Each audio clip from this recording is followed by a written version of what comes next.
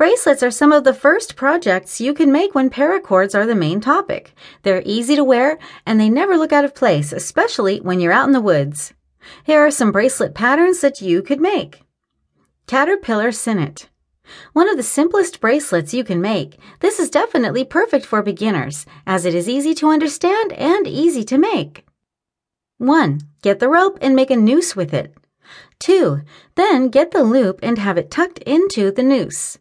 3. Now create another loop and have it tucked within the previous loop that you have made. 4. Repeat the process, and when you see that the chain is long enough, go and tuck to end the knot. Crown Sinnet Box Knot Bracelet. For this, you can use various cord colors. Aside from being worn as a bracelet, you could also use it as a tag for your bag or purse. 1. Bind 4 ends of the cord together. 2. Now turn the ends of the cord to your side. 3. Make a crown knot and then have it tightened. Do so in the opposite direction. 4. Now work on the other direction and make another crown knot before tightening. 5. Repeat until desired length is reached. Sawtooth Pattern. One of the most aesthetically pleasing paracord patterns. You'd surely have a lot of fun making this one. Check it out below. 1. Make sure you have 2 cords. 2. Take the cord that's on the left side and let it move underneath the cord core on the left. 3. Take the cord that's on the right side and let it move underneath the cord core that's also on the right.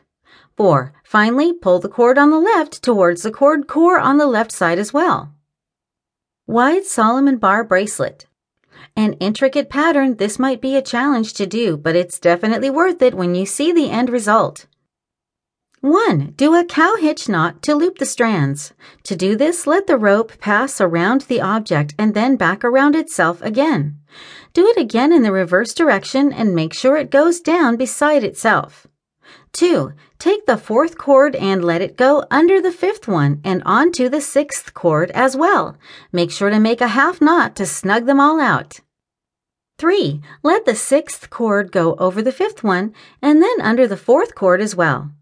4. Take the 4th cord over the 5th and 6th ones again, and then take the 6th cord over the 5th and the 4th's standing end. 5. Go to the other side and let the 3rd cord pass over the 2nd and 1st ones. 6. Take the 1st cord and let it go over the 2nd one as well as the standing end of the 3rd. 7. Now take the 3rd cord and let it go under the 2nd and the 1st. 8. Take the 1st cord and let it go over the 2nd one and the standing end of the 3rd.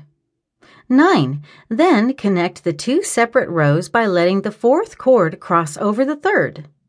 10. Continue with the process until you reach your desired length.